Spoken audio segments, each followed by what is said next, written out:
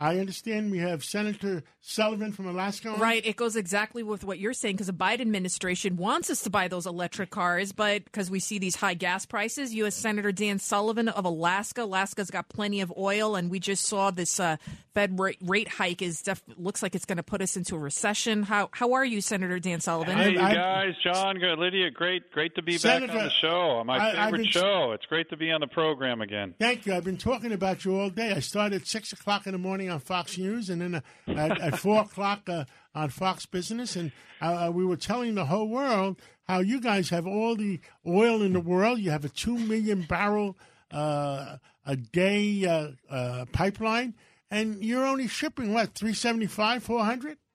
Yep, we're down to about, I think it's close to 500, John. But at one point, get this, at one point the Alaska pipeline was supplying 2.2 million barrels a day for our thirsty nation. Think about that. That's bigger than any Saudi pipeline, right? That is massive American energy, and we still have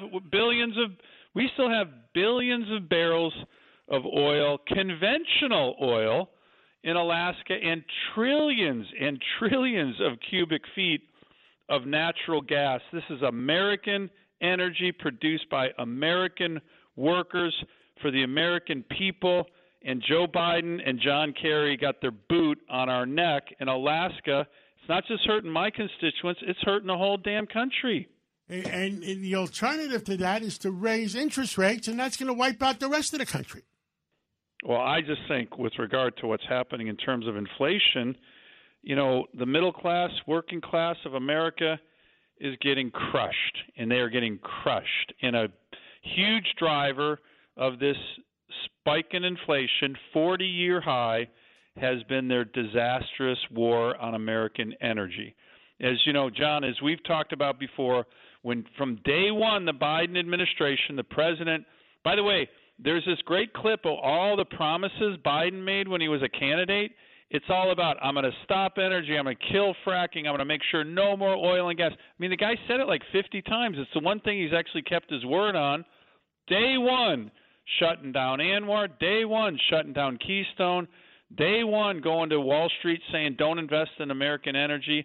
And now what are they doing? They're literally going hat in hand begging dictators, the terrorists in Iran, the dictators in Venezuela and Saudi Arabia, for oil. We can produce oil right here in the good old United States of America, especially in my state.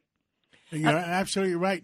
And in the studio here with us last week was the premier of Saskatchewan. You got it. And a couple of weeks before that, the people from Alberta, Canada, and they got a zillion barrels of oil that they want to ship to the United States. But why are we putting the United States and Canada in handcuffs and making the rest of the world rich? The White House just said a short time ago, by the way, Senator Sullivan and John Catsimatidis, that we don't need to drill more. That's not the solution here to lower energy prices. They literally just said that. What's your reaction? Well, look, we had, John, first of all, when I was on your show last, we talked a lot about, to exactly your point, it's not just American energy, it's North American energy. Yep. We have this great relationship with Canada, by the way, back and forth in terms of energy flows and electricity flows. It's the most powerful energy block in the world if our own federal government would unleash it. But I will tell you this with regard to what they're talking about drilling. I had the Secretary of Energy in front of the Armed Services Committee about 3 weeks ago. She looked at the members, said, we're doing everything we can to increase energy production, oil and gas. She said that. And I said, Madam Secretary, with all due respect, that is just fundamentally not true. Let me give you 3 examples in the last 3 weeks.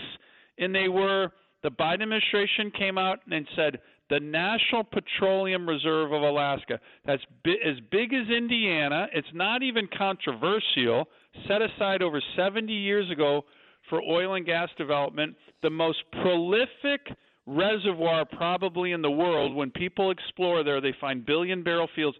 They came out and said, we're going to take half of that off the table for exploration. That was number one. Then number two, again, about 5 weeks ago now, they canceled what's called the Cook Inlet lease sale. Cook Inlet is another big oil and gas basin in Alaska. The feds have a lease sale there. They canceled it with no warning. They said, nope, we're not going to do any leases.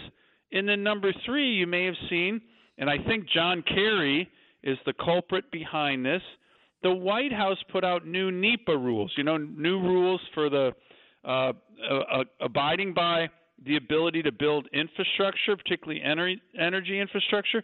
And everybody saw the rules and said, well, these are clearly meant to delay the building of energy infrastructure. Those were 3 things in 3 weeks that this administration just recently did.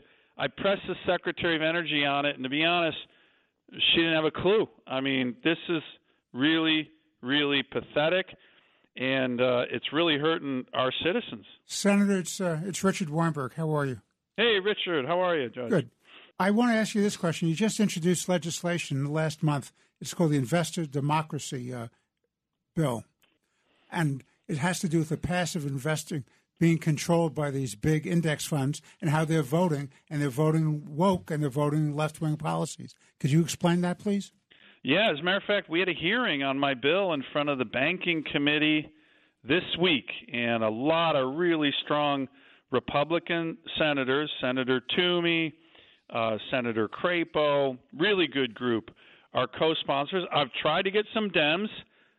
Believe me, some of them are actually interested, and it goes to your point, Richard, when you look at, just for example, the 3 biggest passive investor funds that manage these index funds, that's State Street, Vanguard, and BlackRock. Here's the numbers. The numbers are unbelievable. They manage over $20 trillion in assets. They are the majority shareholder in over 90% of the S&P 500. In last year, cast approximately 25% of all votes in public company shareholder meetings. That is massive power. And they use that power, as you say, in many ways to drive far left policies through corporate governance that they can't get done in the political system here in Washington, D.C. And so my bill says, wait a minute, these massive firms, they're actually not even the beneficial owner of the shares. They don't really own the shares. It's a quirk in the law that gives them the right to vote.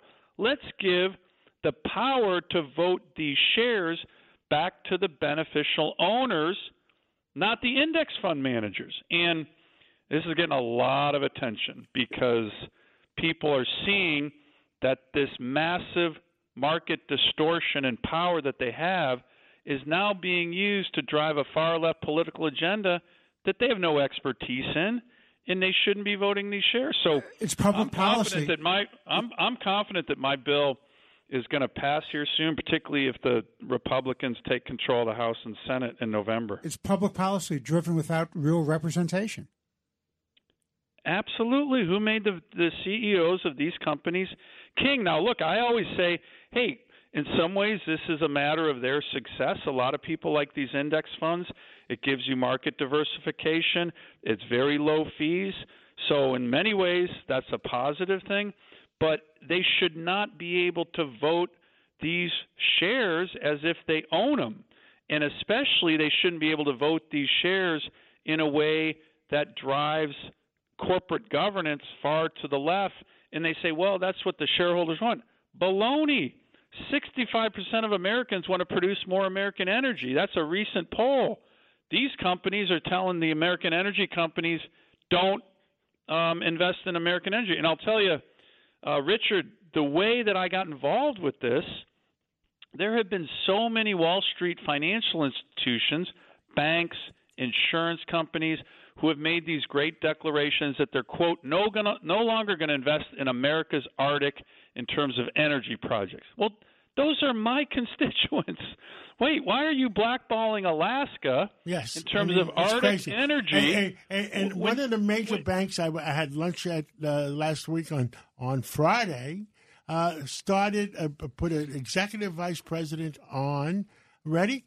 to make sure they lend less money to fossil fuel companies. Yeah, this John, is it's crazy. This is an attack on America in many directions. Well, look, the one thing that I've said, and trust me, I've met with all these CEOs, and I have very frank discussions with them, but I say, look, why are you guys blackballing my state, my workers? Alaska's been producing American energy with great American energy workers for decades, and it's what the country needs. You now announce you're blackballing Alaska, but you have no problem propping up the Chinese Communist Party with all your investments in China? Like, whose side are you guys on, man? I'm going to Saudi Arabia. Sandra Sullivan, we'll catch up again real soon, but thank you for speaking out, and keep speaking out and yelling out, and let the Americans know that we have to make a difference this November, because if we don't make a difference this November, I'm worried about our country. Thank you, John. It's the same to you. I love being on the program, and keep up the great work, all of you. It's really great that you're highlighting these critical issues that, by the way, I think 95% of Americans, with the exception of John Kerry and Gina McCarthy, agree with. So I agree. We're going to win. God bless America.